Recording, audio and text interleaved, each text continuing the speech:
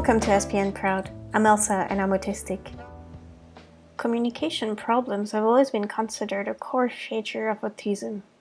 Yet there are substantial and wide-ranging differences in how people with autism communicate. That reflects not only the inherent variability of the condition, but also the complexity of communication itself, encompassing the word we use, the order in which we use them, eye contact, facial expressions, gestures, and other nonverbal cues. Challenges in any of these areas can contribute to the social difficulties individuals on the spectrum experience. But what is social communication? Well, social communication may seem like a redundant term.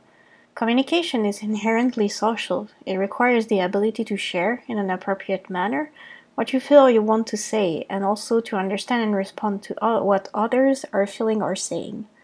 In neurotypical people, communication disorders can include problems with language, but not with social interaction. People with autism, though, are particularly challenged by communicating in social context. Experts use the phrase social communication to emphasize that fact. Thank you so much for listening, and see you next time.